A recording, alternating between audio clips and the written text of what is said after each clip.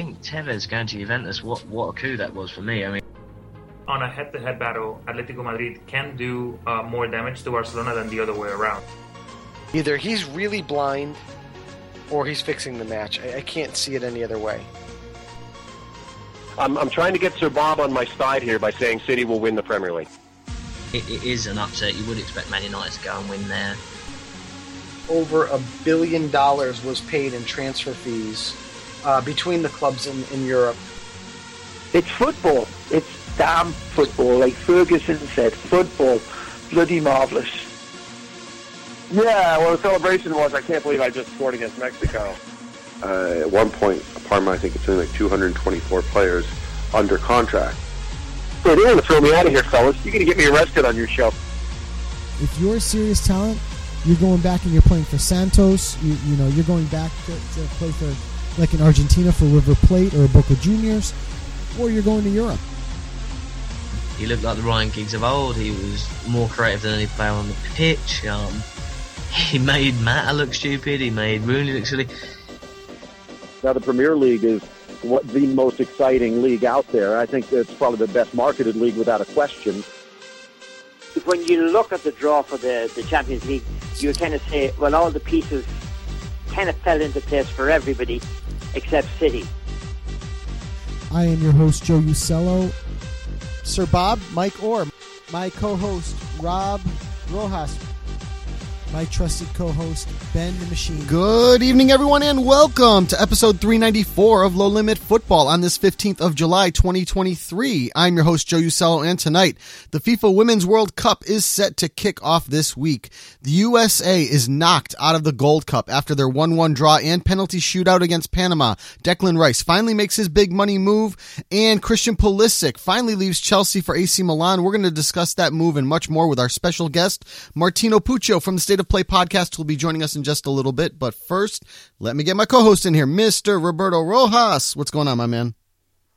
Very well, Joe. Very well. Here we are, obviously right in the middle of July. It's hard to believe that this time next month, the Premier League's going to start. It almost feels like, and it's funny to say this, that right when we're about to, relax for our summer vacations and just not get too much football involved, it just continues to go on and on and on. Like you said, the Gold Cup was happening. The Women's World Cup is going to start in a couple of days. We have some friendlies that are going on with some teams making a lot of moves in the summer transfer window. And then before you know it, the European leagues are going to start again. So it's just been nonstop. And of course, there's a little Argentine playing in the United States in the next couple of weeks as well. So yeah, it's been very busy for what's supposedly supposed to be an off summer because of the World Cup being moved, but it continues on and on. I worry to myself, and I say this as someone that works in this industry for quite some time, and of course you and I have covered this sport for almost a decade now. Yeah, it feels like it's a lot. It's good in a way that there's something on, but it just feels like it's too much. Yeah, don't you think? Oh yeah, I've been saying that for a while, and obviously this year's World Cup, Men's World Cup, has really kind of taken that to the next level, the way they not to mention also the COVID, kind of really messing it up as well. Absolutely. Yeah, the last 3 or 4 years, the footballing schedule has gotten turned on its ear, and we know that.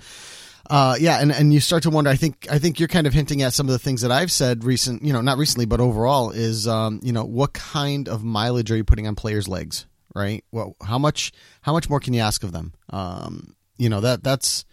That's where we that's where the concern is what does this do to the player long term? So, those things remain to be seen. Are we going to see more injuries? Maybe. But we've talked about that. We've started to see that creep up a little bit here and there, and it was kind of an effect of the World Cup. So, but it is nice to, like you said, it's nice to be able to watch, to have football on almost daily these days, and catch a game here, a game there. And, to your point, Champions League, Europa League, and Europa Conference League, all playing qualifiers this week.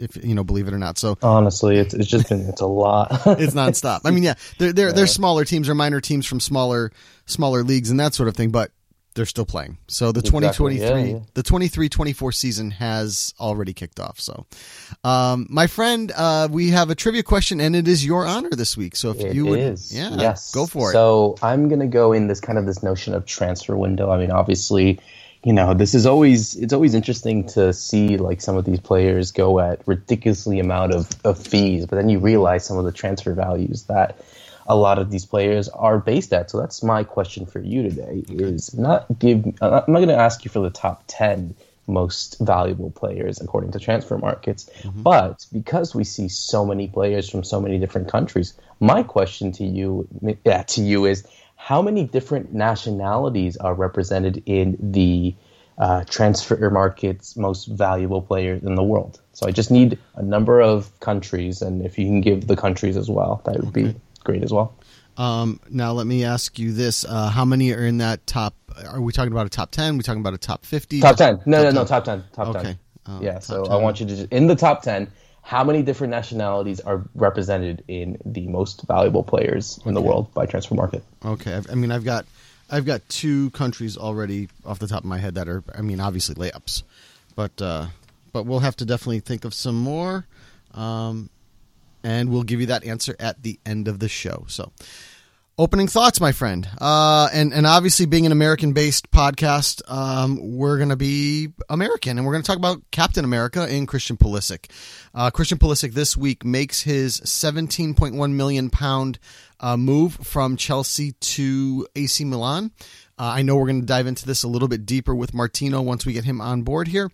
And, it's a move that was a long time coming. His playing time at Chelsea has been sporadic at best. Obviously complicated by injuries, but, at the same time, he's dealt with, 3 or 4 different coaches so far in this past year, I believe. Another coach coming in now and making wholesale changes. We've seen Chelsea just kind of selling like crazy in this transfer window. And it was time for Pulisic to kind of get out and move somewhere else. Now he moves to an AC Milan club that, is been very active in this transfer window. They pick up his teammate Ruben Loftus-Cheek. Actually, AC Milan has made so far, according to The Guardian, £22 million in this window, having sold Sandro Tonali, probably their biggest jewel, at £55 million to Newcastle. They've brought in a couple of other players, Luca Romero from Lazio on a free transfer, Marco Sportiello, they're coming in as a backup keeper from Atalanta. They've made a few different changes, but I think that, I do know the biggest move so far is Christian Pulisic. The question to you, and I think I want to also pose this to Martino when he comes on, Christian Pulisic kind of plays in that left wing role. We've seen him do that for the U.S. men's national team. We've seen it do it at Chelsea. We've seen him do it at Dortmund. That position's occupied by Rafa Leao. I know that Stefano Pioli has said that Pulisic, he's looking to play Pulisic more in like the number 10, which makes sense. It's also a position that he's played before. So my question to you is, what do you think the future holds for Christian Pulisic? I'm going to leave the Milan part out because I definitely want to hit that stuff with Martino. But what does an AC Milan with Christian Pulisic look like for you? It looks like, for me at least, a second opportunity. Now, I know it's kind of weird to say that because I think, someone like Christian Pulisic, who is ultra talented, I think he obviously is going to be doing a lot of, it's going to be a lot of pressure on him. But I think ultimately this is a challenge for him that hopefully can go off well, because you look at his age, he's 24, he's going to turn 25 at the in the next few months. Mm-hmm. And I think he's right there in his prime, I would say, maybe not even there or just closely there. So you want a player that is very much consistent. Now, I think, when it comes to Christian Pulisic, he's in a unique position because he's obviously going to be the flag bearer for a country that's going to host the World Cup in 3 years' time. And I think, for someone like Christian Pulisic, for Greg Berhalter, and for all the United States players and fans, they want to see the best Pulisic out there. Mm-hmm. And I think, going into the club form in a bit, I think it's unfortunate because we couldn't see the best of him in Chelsea because there's just been so much mishap. Of course, he's been important in vital games like, winning the Champions League and, being important in that end. But I think, like you said, his consistency has always been the issue. He's always been injured, even going back to his Dortmund days. I think the good thing going for him is that pressure is not going to be given too much to him from moving to one big club to another. He's played at 3 big clubs already in his career: Dortmund, Chelsea, and now Milan. So the question for me is, of course, where Pioli's going to put him in, because we know he can play in multitude of positions. The issue is, of course, that he plays in mainly his best football, I would say, in Rafael Leao's position. Now, Rafael Leao is not going to get dropped. We all know that. No. So where do you put him? Do you put him in the middle? Do you see him supporting the likes of a Benacer? Or do you see him on the right, being there to also help and support the defense in the midfield? That's the big question. I'm curious to see what Martino thinks about it personally, because I think for someone like him in a unique position, that also allows to attract a lot of attention to Serie A and to Milan, who are a historic club in itself. But now getting an American there, I think they're going to put a lot more eyeballs in. I think from Chelsea's perspective, I don't think they'll lose him too much, because I think you still have useful players that, are very much important. Now, you could talk about someone like Raheem Sterling or Mikhail Mudryk or anyone else. I think, are they upgrades to Pulisic? I would say so, but I think when you look at kind of what the position that he was in, it was only a matter of time that he was going to be unfortunately replaced. So overall, I think I feel very much confident that he can succeed at Milan. I think Pioli is able to hopefully get the best out of him, and you could see him in that kind of ambition of saying that he wanted to join Milan. That he rejected a lot of clubs out there, big clubs as well, to go and play for him. So I would say personally, I think he'll succeed from the get-go. Mm-hmm. But I think just because of him being that kind of player that, you don't know what to expect from him, he would have to get ready from the get-go. It's not going to go in and say he's going to have to adapt to it with time. No, I think he has to really adapt from the get-go and be important, because this is the gamble that Milan have made. They spent that money. They're getting the money that they got from Tonali that went to Newcastle. So this is their big signing for now. I mean, we'll see what happens in the next few weeks if they get anyone bigger. But for now, this is the major one that I think can hopefully help Milan contend for not just Serie A, but also in different domestic and international titles as well. Yeah, and the talk is there are a couple more moves on the horizon, and I'm going to leave those out for Martino in a few minutes. The common thought here on Christian Pulisic is that he's coming in as the Brahim Diaz replacement, right? Brahim Diaz, his loan ended. He goes back to Real Madrid. He's staying there. Madrid are going to keep him in-house.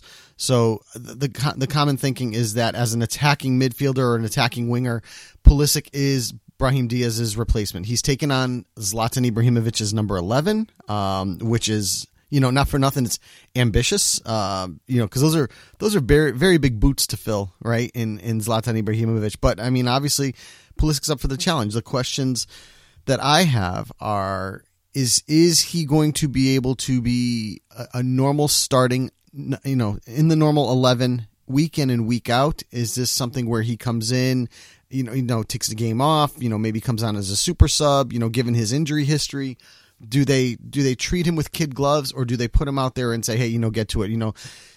Looking at the Serie A in general, much more tactical of a league. It can be just as physical as the Premier League. So these are the things that you have to question. How will Christian Pulisic adapt to that? He's played in a tactical league in Germany.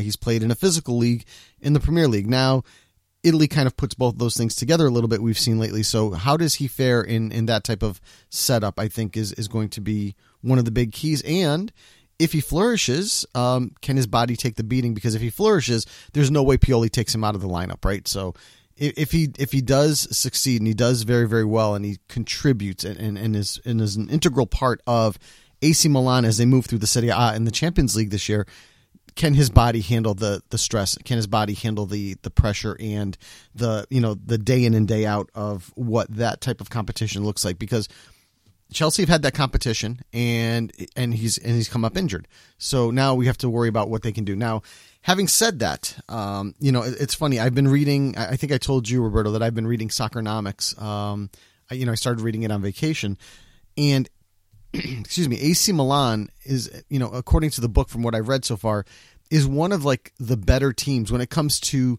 acclimating players, bringing them on, setting them up, taking care of them, taking care of their families, the metrics of footballing, not only on the pitch, but off the pitch as well. AC Milan is one of the better teams for that in the world. So they've been on this game for years, and I think this is probably one of the best places for Christian Pulisic to go because of those types of things as well. The ability to acclimate a player to a city and get moving, I think is a big deal. I think Milan is also a nice fit for him as a city. From Hershey, Pennsylvania is only a couple hours from Philadelphia and New York City. So, from his childhood, he'll be familiar with very, very big cities. London obviously is a big city as well, but Milan to me, and my father used to say this, Milan is New York. So I think, culturally he'll be very familiar with the surroundings of Milan. I think these all play into success for Christian Pulisic, in my opinion. I think that he will do well, and I think hopefully that he'll bring that success over in 3 years and succeed at the World Cup. And I know as Americans, we want to see that happen as well. So I think this is the perfect spot for Christian Pulisic to be. I think he'll do very well here. And, can his body handle the rigors of playing week in and week out in the Serie A and the Champions League and Coppa Italia and all the other competitions that come along with this? That remains to be seen for Christian. So let's not table our discussion on this topic. Let's continue it with certainly somebody that is going to be an expert in this topic, Martino Puccio from the State of Play podcast. Let's get him in here to join us now. And joining us now on Low Limit Football from the State of Play podcast, Martino Puccio. Martino, welcome back. It's always great to catch up with you and have you on the show. Roberto and I were just talking about Christian Pulisic's move from Chelsea to AC Milan. How that would affect Christian Pulisic. But I kind of left the Milan part of it out a little bit because I wanted your opinion, because I know that Milan is something very, very close to you. So from a Milanista point of view, what do you think of this move? And how does Christian Pulisic help AC Milan? Yeah, so I guess I have to take my American cap off for this for a second. Listen, there's positional needs up front with this team. There's no denying that. The only person that people are scared of is Olivier Giroud whenever the ball's in the air, and then Rafael Leao for 90 minutes. There's no one else that really struck fear into the opponents on the attacking side of things. You know this. I mean, even I know we've been beating up on Juve recently, Joe, but still, overall, you saw it in the Champions League semifinal. There were massive holes there and nothing of any threat that teams should have been worried about. With Pulisic, he brings that versatility. He's not going to be playing in his true position on the left. He even mentioned that yet again in his press conference at Milan for his introduction. But anyone that has followed him over the course of his career knows he's best on the left. But again, in my opinion, if you take out Mbappe, and he's only second to Vinicius Jr., Rafael Leao, in terms of best left wingers in the world. And so with that, you have to find another position for him. I think Pulisic is very underrated as a number 10. He has the technical ability to do all of this. He's capable of playing on the right. That's where he thrived at Dortmund at times as well. We saw him all over the place at Chelsea, but that's more reflective of how chaotic Chelsea was, not really that they preferred him to play over there. They couldn't figure anything out. So I think judging of what happened at Chelsea last season is silly because you could talk about negatives for any player on that team last year. But what he's going to bring is definitely the second best technical ability, in my opinion, of a current player that is in that attacking area. I think Giroud is just different given his age right now and what he's able to give you over the course of 90 minutes. But with Pulisic, there isn't someone more versatile outside of Rafael Leao. And so for that, you've seen everything in this 4-2-3-1 formation that Pioli is going to want to play him as the number 10. I think on occasion, he could slot in on the left. We'll see what happens with Divock Origi and Ante Rebic as well, because they occupy the left side as backups. But I think there's a likelihood that both are gone this summer, and especially Rebic. So with that, Pulisic is looking like your number 10 starter with the first week, especially with Brahim Diaz on his way out, and he's at Real Madrid now. CDK's situation is in flux, so we'll see what happens there. I think he can get minutes as the number 10 or even slot him in on the right wing as well because he's played over there.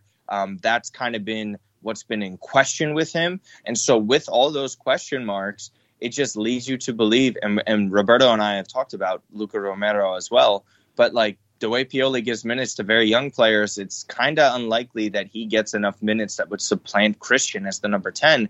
So you're looking at someone who's just been a reserve at Chelsea and kind of in flux over there to the number 10 at Milan, which is a massive jump. Whatever, people might have their opinions on Chelsea, but I think we all know when you're the number 10 at Milan, in general, doesn't matter what era you're in, that's a massive job to have and responsibility to take over. So, yeah, you're looking at Pulisic being the number 10 of AC Milan, and that's something if you told me 6 months ago or even a year ago, I would have been floored at the idea of it. But it's the reality right now, and so it's very exciting times for U.S. men's national team fans, and just in general for Milan fans. You get someone who's just very talented on a technical basis, but the biggest question mark remains: does he stay healthy enough over the course of time? And that's the ultimate question with him.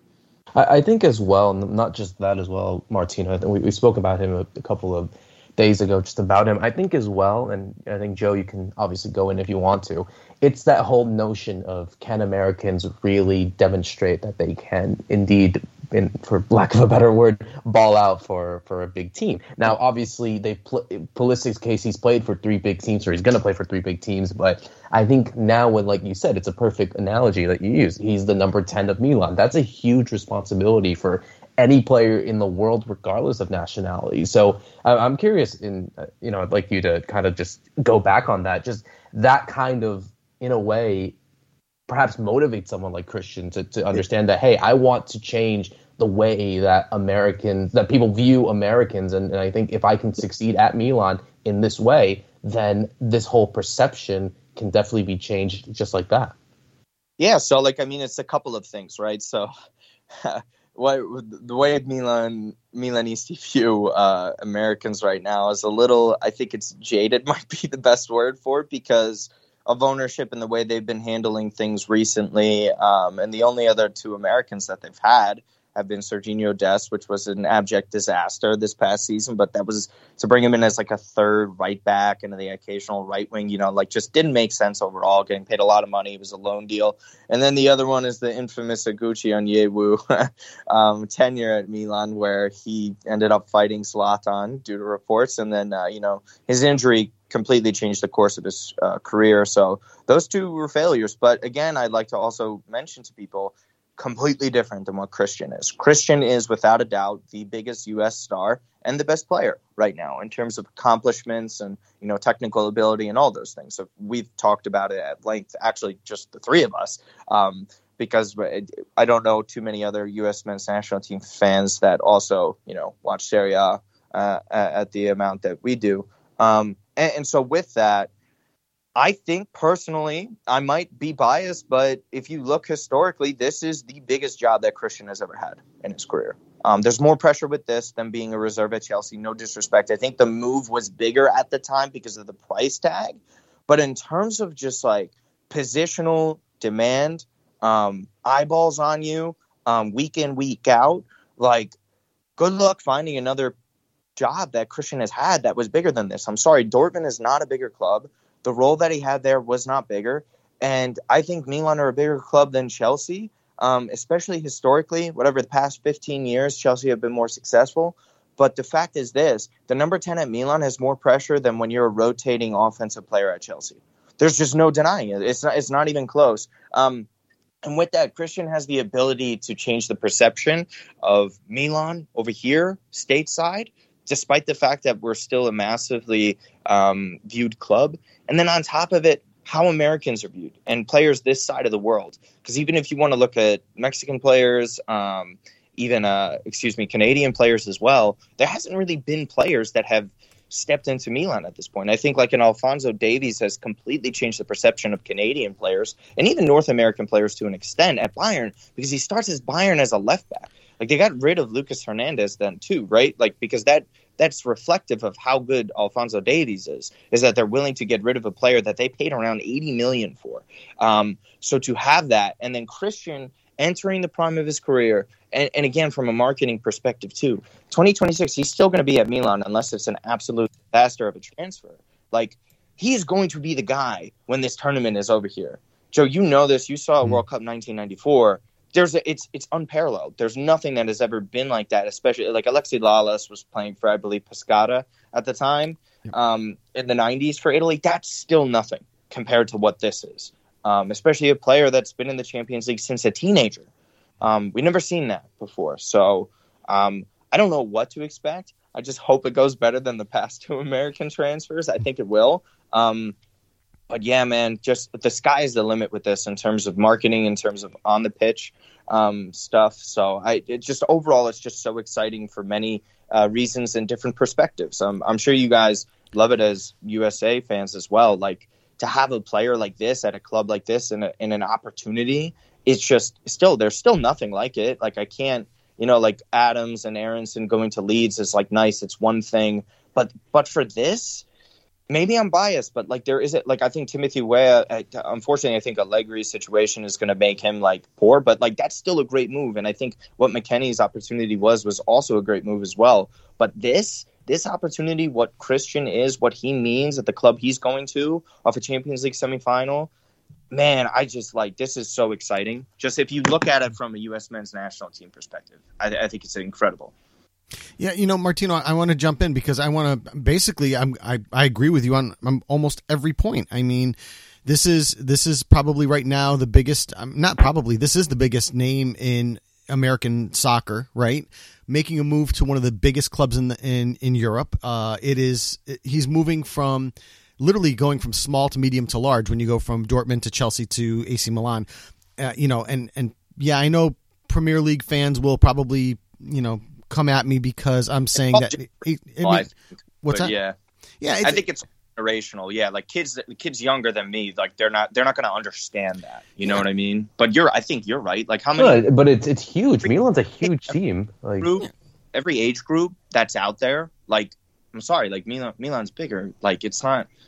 We can't just go off of the past 15 years. You know what I'm saying? Like I agree with you guys. Like, it's not even close. AC Milan is a giant. And they have been for so long. I mean, are they the Italian giants? I mean, you and I can argue with that.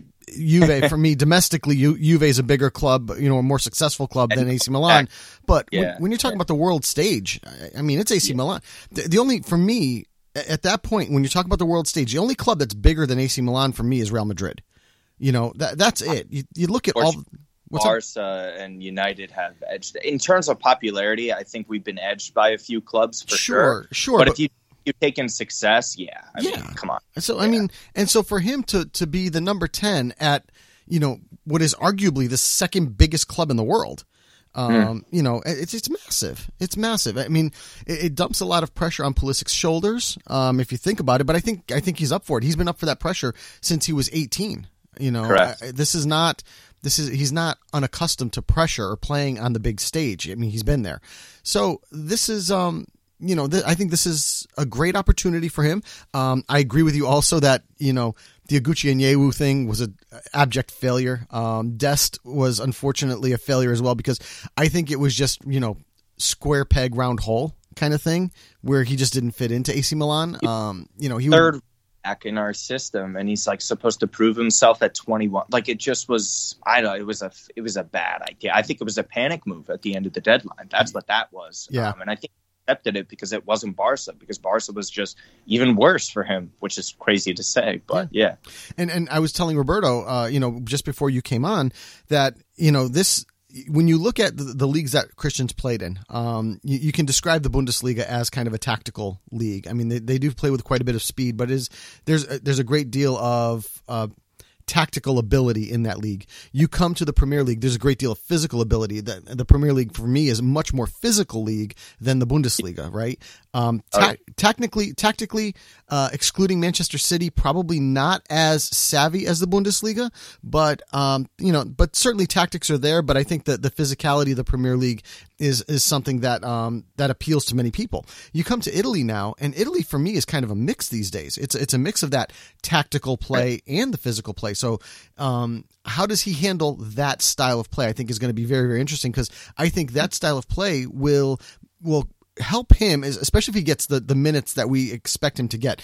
I think it will help him to prepare for a World Cup where you can see so many variations of play that he could succeed against all. Shouldn't be going back to the LA Galaxy. Yeah, no. You don't agree with Landon? Yeah, no, silly comment. No, I agree. I think you're 100% spot on with that. Like, I mean, and every player has said this too, that has played in this league, has constantly said, and Cristiano Ronaldo, the most recent one, being that this is the hardest league to score goals in. If you're able to score goals in Serie A, you could score goals anywhere. If you can contribute here, you can contribute anywhere. Just very much similar to the Sinatra saying of New York. If you can make it here, you can make it anywhere. Might not be the best league in the world anymore, but just in how difficult it is tactically to adjust to the league. Physically, I agree with you as well, because like physically, I think you have your Milans of the world, right? That are, high pressing team. The tactics are pretty sound as well, but just overall, like then you have like an Allegri Juve based team where it's very defensive. It's very hard to score on them. If they were to score first, especially, or even in 0-0 draws, God bless you for the upcoming season. How are you going to have to watch that? And then again, yeah, man, I mean, just it's going to be a total adjustment for him as well. So I'm curious to see, because again, he has to adjust to the number 10 spot in this formation.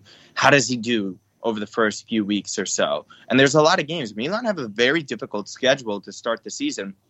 I believe we play 6 of the top teams within the first 10 weeks on top of the Champions League. So he's going to have to step up almost immediately for them. So I'm very excited for that. It was nice that they got him in early prior to this U.S. tour where they're coming over here, but they're not going to be seeing us on the East Coast. It's going to be Vegas and L.A. So unfortunately, I'm not making those trips. But yeah, man, I agree with you there too. It's going to be fascinating to see how he adjusts at that point. Now, Martino, of course, the fact that Milan, of course, have made this move, and they made some other moves as well. I think the big question is what's next for them. And this ties into my next question about, Sure. the positions that Milan need. One of the big names, and, kind of two of the big names, I would say, that have kind of been linked to Milan, that, of course, keeping it to the American connection, is Yunus Musa and Florian Balogun. Is that still something that could indeed happen, or do you feel that maybe it's still, possibility of somewhere else they go? Yeah, so this morning, Tijani Reinders has basically agreed, and the clubs have agreed, AC Alkmaar and Milan have agreed to a fee of 20 million. So Reinders is going to be coming to Milan. Very similar to what Musa is in that capacity, because at this point, Milan still need to replace Frank Kessie, which is the central defensive midfielder role. Musa at times been slotting in there, but we all know as fans that's not necessarily his spot. Maybe he'll get better over time, but he picks up way too many yellow cards and is too inexperienced in that role for that. And the fee that was kind of being floated with Valencia is similar to what Musa has been that Reinders went for. So I don't think that's going to happen, unfortunately. Maybe it gets revisited. We'll see. I don't think Milan are going to be spending around 20 million for a third midfielder that isn't a centrally defensive-minded player. So I think you can cross that out. As far as Balogun goes I had Tom Bogert on the channel yesterday with myself and Matt Santangelo, and he was kind of talking about a fee floated around 30 to 40 million. Really difficult to see what Milan will be having with that. I think they'll have to have another sale or two with this. Junior Macias being one of those names that could be sold out there to be funding stuff. Ante Rebic is one of those as well. They still have a ton of money left over from the Tonali sale. So it's been a little different. So like I kind of tweeted it out this morning. The rumor was floated prior to the Tonali sale, 40 to 50 million euro budget. But Milan have made the Ruben Loftus-Cheek sign-in, the Pulisic signing, and then obviously Reinders now. If you don't account bonuses yet, because bonuses don't really hit till the end of next season, so you have to account for it in another year. They're around 56 million euro right now. And so that's only 6 million more than what would have been around the budget that was floated. And then the Tonali sale fuels more. So what does Milan do with that? They need a defensive midfielder. They need a right winger. They need a striker. And then they need a backup left back. So we'll see how they invest. It depends on the price that Arsenal put out there. It's tough because of what the striker market is. I don't think they settle for anything under 35 to 40 million. With that, does Milan have to say to themselves, do we pay the 40 million now teams are hesitant because he just turned 22. He's looked great with the national team. I think he's easily looked like the best striker that we've had in a very long time, especially within the past 8 years or so, in my opinion. So with that, it's kind of like, do Milan pay up? Is Arsenal willing to maybe potentially accept an obligation to buy? There's been the Alvaro Morata floated rumors. I know you're more tapped into La Liga, Roberto, but these release clauses have been very odd.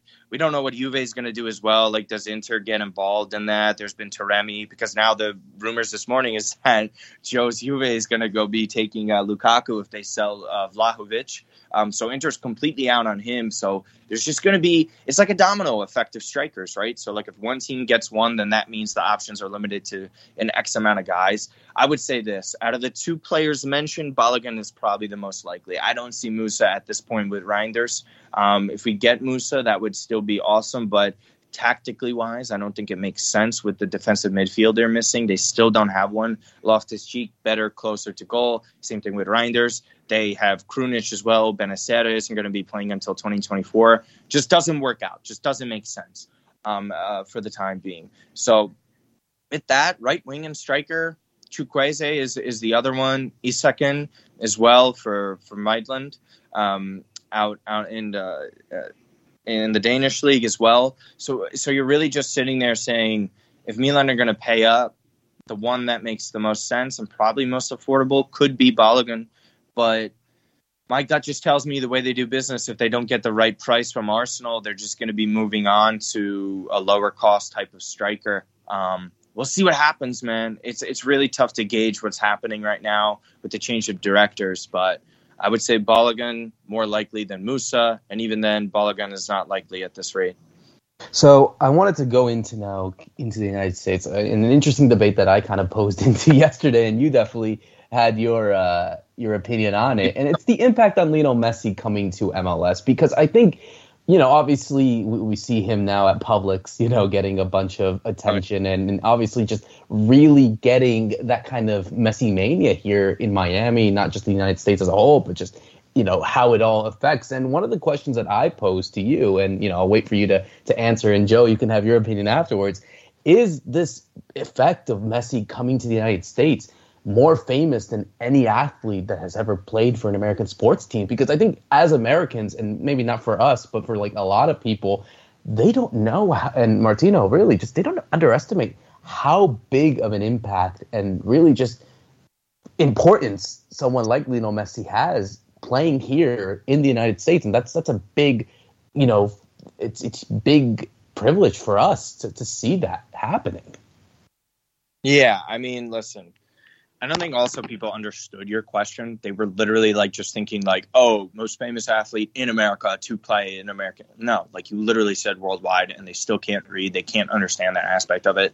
Like like Michael Jordan is going to be bigger within the U.S. if you only account the U.S. If you compare it to soccer players who are joining in their mid to late 30s, like no crap, man. Like that's the most famous athlete to play in the U.S. in my opinion. Strictly if you're looking at like MJ is unparalleled. Like, I know that. Like, I don't need education from people that are older than me because they act like I can't look at a history book, despite the fact that you can just call them hypocrites because if they say, oh, it's not Pele, but they're just looking at it through the lens of what they were looking at.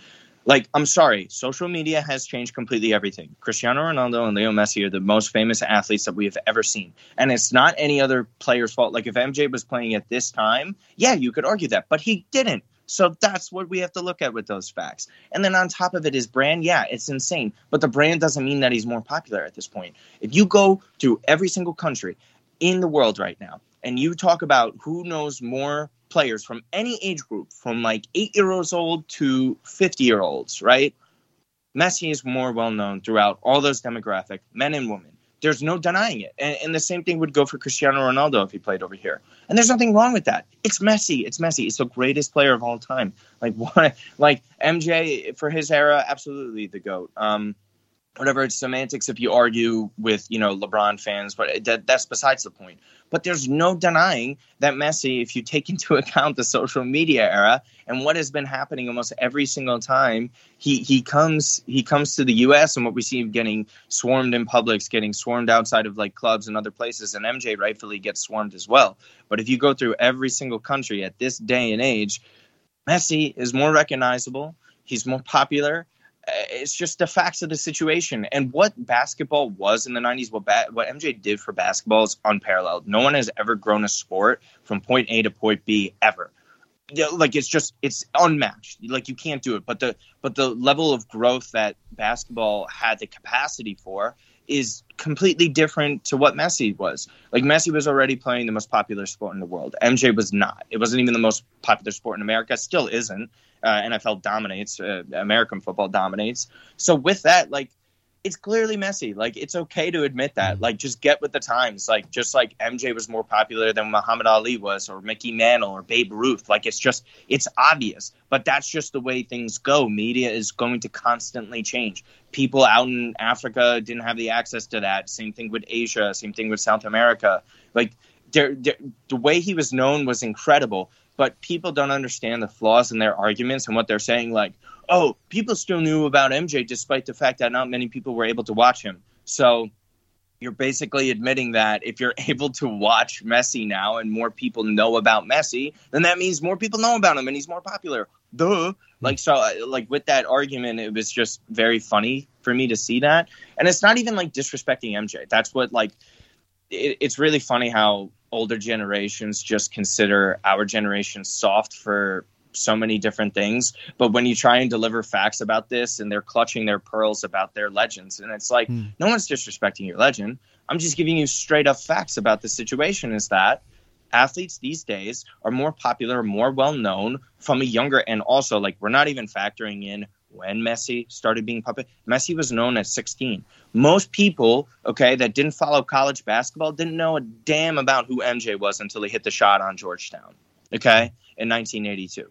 People just didn't know that. And again, he was a great player in college as well. He was an All-American. They still didn't realize who he was and the level that he rose to until he went to the NBA. So we're talking about his early 20s. Messi was already getting shouts for the best of all time at that point. So, like, the comparison is just hard to make, but also it's just different. And it's not a slight on MJ. I think people take it as a slight at MJ anytime you say someone's greater or more popular than him, because they're just biased to their generation. I have no dog in this fight. I'm not a Bulls fan. I don't hate the Bulls. I'm not a Barca fan. I'm not Argentinian. Like, there's no dog in this fight for me. I'm looking at it objectively, and the objectivity in this says Messi is clearly more popular, and that's all that needs to be said. I'll tell you, Martino, I'm going to jump in real quick because, for the most part, I agree with you. For me, as far as basketball goes, for me, it's Jordan. I know, like you said, they're the LeBron people, and all, it's Jordan. It is, deal with it. Having said that, Michael Jordan is not the most popular worldwide athlete to ever play a sport in this country. That's like the point that people just don't get. Like, right. They think like strictly just played in the United States and known in the United States. Like, that's not the point that Roberto was making. I think like everyone had that tunnel vision. Just to like clarify, because people still don't get it. But continue. I mean, for me, I think Muhammad Ali would have been bigger than Michael Jordan, or was bigger than Michael Jordan. Okay, in terms of worldwide popularity. Sure. And for me, at that point, I think Muhammad Ali is actually third on this list. I'm gonna give you the non-popular opinion. I'm gonna put Lionel Messi at second on this list. I think there's one person in the world that was more popular than Lionel Messi, which is almost impossible. But my argument is that he did it in a time where there was no internet, there was no social media, there was no YouTube to go back and watch highlights. It's Pele.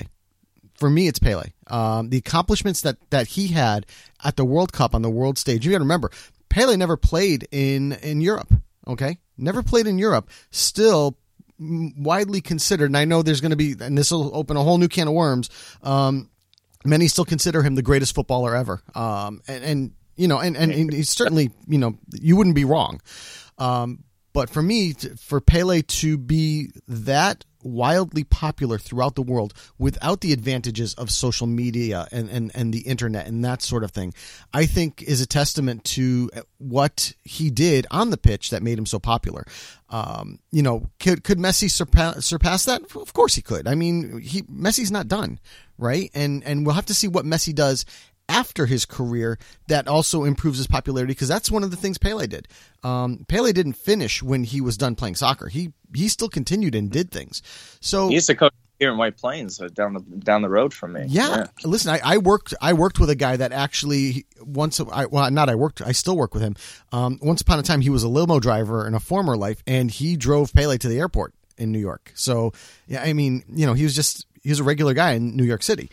But I think there can be the argument made that Messi's number 2 because Pele was number 1, and it's going to be hard to supplant Pele at number 1 because of his wild popularity, despite all the advantages that technically Messi has in terms of growing that popularity. So, but that's the thing though. Like, he has the advantages, and that's why he's more popular. Sure, like, that's just like you know what I mean. Like, if we even go back further to like Babe Ruth. Babe Ruth didn't have televised games. Right. Pele did. You know what I mean? So like, it's just the times. It's not because like Pele wasn't capable of it, but like, it's just the reality of the situation. Like, I'm almost positive. Like, think about how much more popular this sport's going to be in America. Mm-hmm. So, like, when the next great top name, like, who knows if Mbappe might even be more popular over the like. It's certainly like on the table. Like, it's popular. It's possible at this moment in time because of the exposure and the age in which he came up. I think he hurt himself because he's been at PSG. It's a little different, but like. And it's also like, I get your point, but it might be a little unfair to Messi to say, like, how would we know how popular Messi would have been back then when he's starring for Argentina and getting to World Cup finals with them? Like, the level of his ability could have been insane to be known worldwide because he would have just been someone like 5'6", 5'7", dominating the world like we haven't seen. Like, Maradona was incredibly popular as well. And I also think, for argument's sake as well, I don't think there's anyone more popular than Cristiano Ronaldo in the world, like, all time, like athlete, like any country. It's actually Cristiano Ronaldo. Like, Cristiano Ronaldo has got more popularity than Kim Kardashian. Yeah, like, you know what I mean, like that says a lot. Like, he's just the most polarizing figure in this sport that we've ever seen. In terms of just like his looks, because even the women's aspect side of it, he's more well known. Like, how popular he's going to be in the Middle East right now.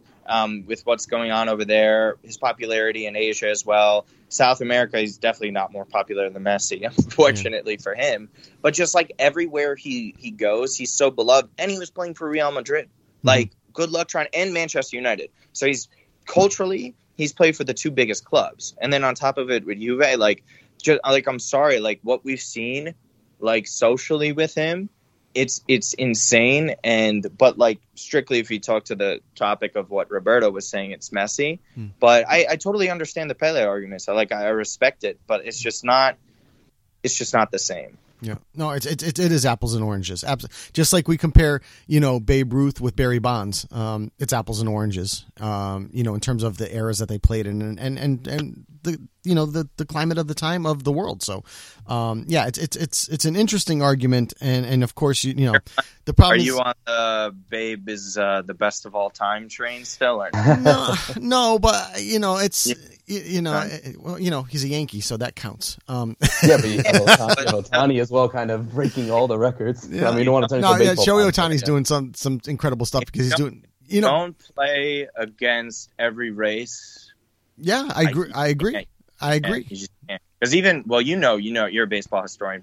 Definitely under 2 listeners for this podcast are going to know who Josh Gibson was. Okay, right. Josh Gibson. Sure. He was rumored to have over 800 home runs as a catcher in the Negro League. So, like, at that point, it's like, who's to say, like what is the reasoning behind that league wasn't as good or had a lot better players than Major League Baseball at the time? Like, it's just so, like, Shohei plays in the toughest era in which they had everything.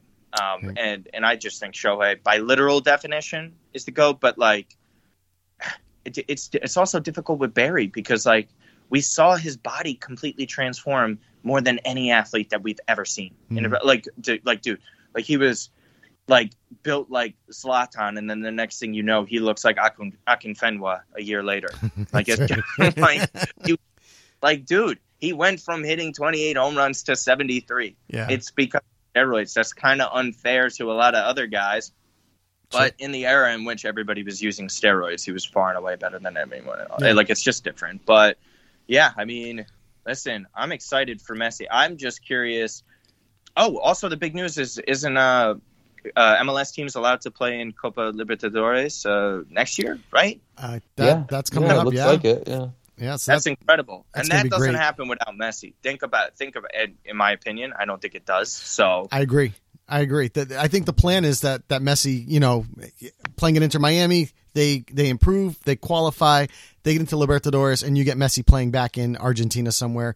You know, could you imagine the Racing Inter Miami match or something? You know, something crazy like that. The Monumental is full because of Messi, not, you know, in Inter Miami. It was definitely because of that. You know, I can't see it not. Like, imagine them getting lined up with River or Boca, just any Argentina. Like, that's just, can you imagine the rooting interest in those games? Like, how that would be? You know what I'm saying? Because, like, Messi has elevated himself to Maradona status. Yeah. I don't think you can ever surpass Diego over there. It's just impossible. You know what I mean? But just, like, I think he's at that level of respectability now. So, like, I just want to see that happen. Because just, again, that just, like, I think it also gives more respect to MLS. And now Inter Miami is a disaster at this moment. Mm-hmm. We'll see how the only thing, and Roberto loves when I do the American comparisons to stuff, what this would be is what the St. Louis Blues did. If Inter Miami go on to win the championship, the St. Louis Blues, for those who don't know, when they won the Stanley Cup, they were sitting last place in January, man. And they go on to win the Stanley Cup is one of the greatest comebacks in season in sports history. To see Messi do this, Messi's just got to drag Inter Miami to the playoffs, and that's it. And then it just goes game by game. We have Messi, you don't. Let's see how this goes. Yeah, and that's what's going to happen. Joel Quenneville. He's a former Hartford Whaler. That's all I got to say about that. Martino, I want to close with some rapid fire questions for you. Really one word answers, you know, whatever comes to mind. First one, Milan last season finished 4th. With their moves so far and their anticipated moves, will they finish higher or lower? And window's not over. Higher. How many goals will Pulisic have at Milan? This season or? This season. Go with 7. Okay. Musa. To Inter or somewhere? I'm sorry, to Milan or somewhere else? I think he'd leave. So yes. Okay, Balogun. To Milan? No. Mexico versus Panama in the Gold Cup final tomorrow night. Who's the winner? Mexico. Will the U.S. women win the World Cup? I don't know too much about the other teams, so I'll just go with yes as a homer. It would be historic. Out of 10, on a scale of 1 to 10, how successful will Messi be at Inter Miami? Just him signing there is a 10, so 10. Fair enough. Martino, thanks for joining us on the show, man. Always fantastic to catch up with you. We'll have to do another baseball, hockey, who's the greatest podcast of all time, sometime soon. Part of my take, man. Yeah. Dude, all the best to you, and I always look forward to having you on, my friend. Of course. Love you guys. Appreciate it. And special thanks again to Martino for joining us on the show. Roberto, before we jump into our match of the week and our trivia answer, we do have the kickoff of the Women's World Cup this week. As we had mentioned in the rapid fire with Martino, the U.S. women currently, number 1 in the world, favorites to win this tournament, would be the 3rd consecutive World Cup. It would be historic, as no team, men's or women's, has ever won 3 World Cups in a row. The team is comprised mainly, as we had talked about earlier, of NWSL players, except for one, Lindsey Horan, coming over from Lyon. And she's one of the more experienced players. She's got 129 caps under her belt. I think that is, just looking at the list quickly, 2, 3, 4, 5th on the list right now. One thing for this team that I think they're going to miss is Mallory Swanson, who picked up the ACL injury just a few months ago, and she is going to be out. She had 32 goals and 88 caps. I mean, so that it's a big loss for them. But obviously, the usual suspects are going to be there. Alex Morgan, Megan Rapinoe, are all available there up front. Trinity Rodman, who had a great match against Wales in the send-off. looks like she's going to definitely play the part. Only 21 years old, so she's looking fantastic. So I think the U.S. has a good mix of experience on this team. They have a good mix of youth, and the question is, and I think you've posed this to me, and I pose it back to you. Has the world caught up? We kind of saw hints of this at the last Women's World Cup. The U.S. was able to overcome, but we really saw the world catching up to the U.S. women's national team. Has the world caught up to them? And what do you think? Can they repeat and be 3-time champions? Well, that's the big question, I think, because obviously when you look at a lot of teams, with kind of the popularity of the Women's Champions League, I'm looking at the odds right now, USA at plus 250, but only England at plus 350. So that's 100 plus gap. And then you go even further, go to Spain at plus 450 and Germany at plus 650. So that's 400 amongst the top four. So it's going to be a close one. It's not going to be as easy as one would say. I think American fans need to understand that just because we are the 2-time reigning champions, I think those that do understand that it's not going to be easy. Whether or not it will be, obviously, I think for the United States, if they don't win, it will be a failure, regardless if they go into the group stage. It's kind of like that Brazil mentality. Like, it doesn't matter if you're the 32nd team or the second best team. If you don't win here, it's going to be a failure. And I think that's for the U.S. I mean, England have a really good side. They've won the last Euros. Spain, they have the best, for some, the best player in the world in Alexis Putellas. Germany have always been a strong team and whatnot. So I think it's going to be close, man. It really is. But I mean, obviously, why would you not bet against the 2-time defending champions with a lot of these players who've been here before, have won it. They know what it's like to play in these type of games. So I'm going to say it's going to be a three-peat for the U.S. Yeah. That's my bold prediction, and I think anyone else would say otherwise. I don't think I've seen anyone say anything else, but it won't be easy. I'll tell you that. I think there's going to be a lot of close games, particularly against the big teams if they do face an England, a Germany, a France, Spain, whatever it may be. So I think it'll be very, very tough, but I think ultimately the United States will become a 5-time winner and a three-peat in the first time ever.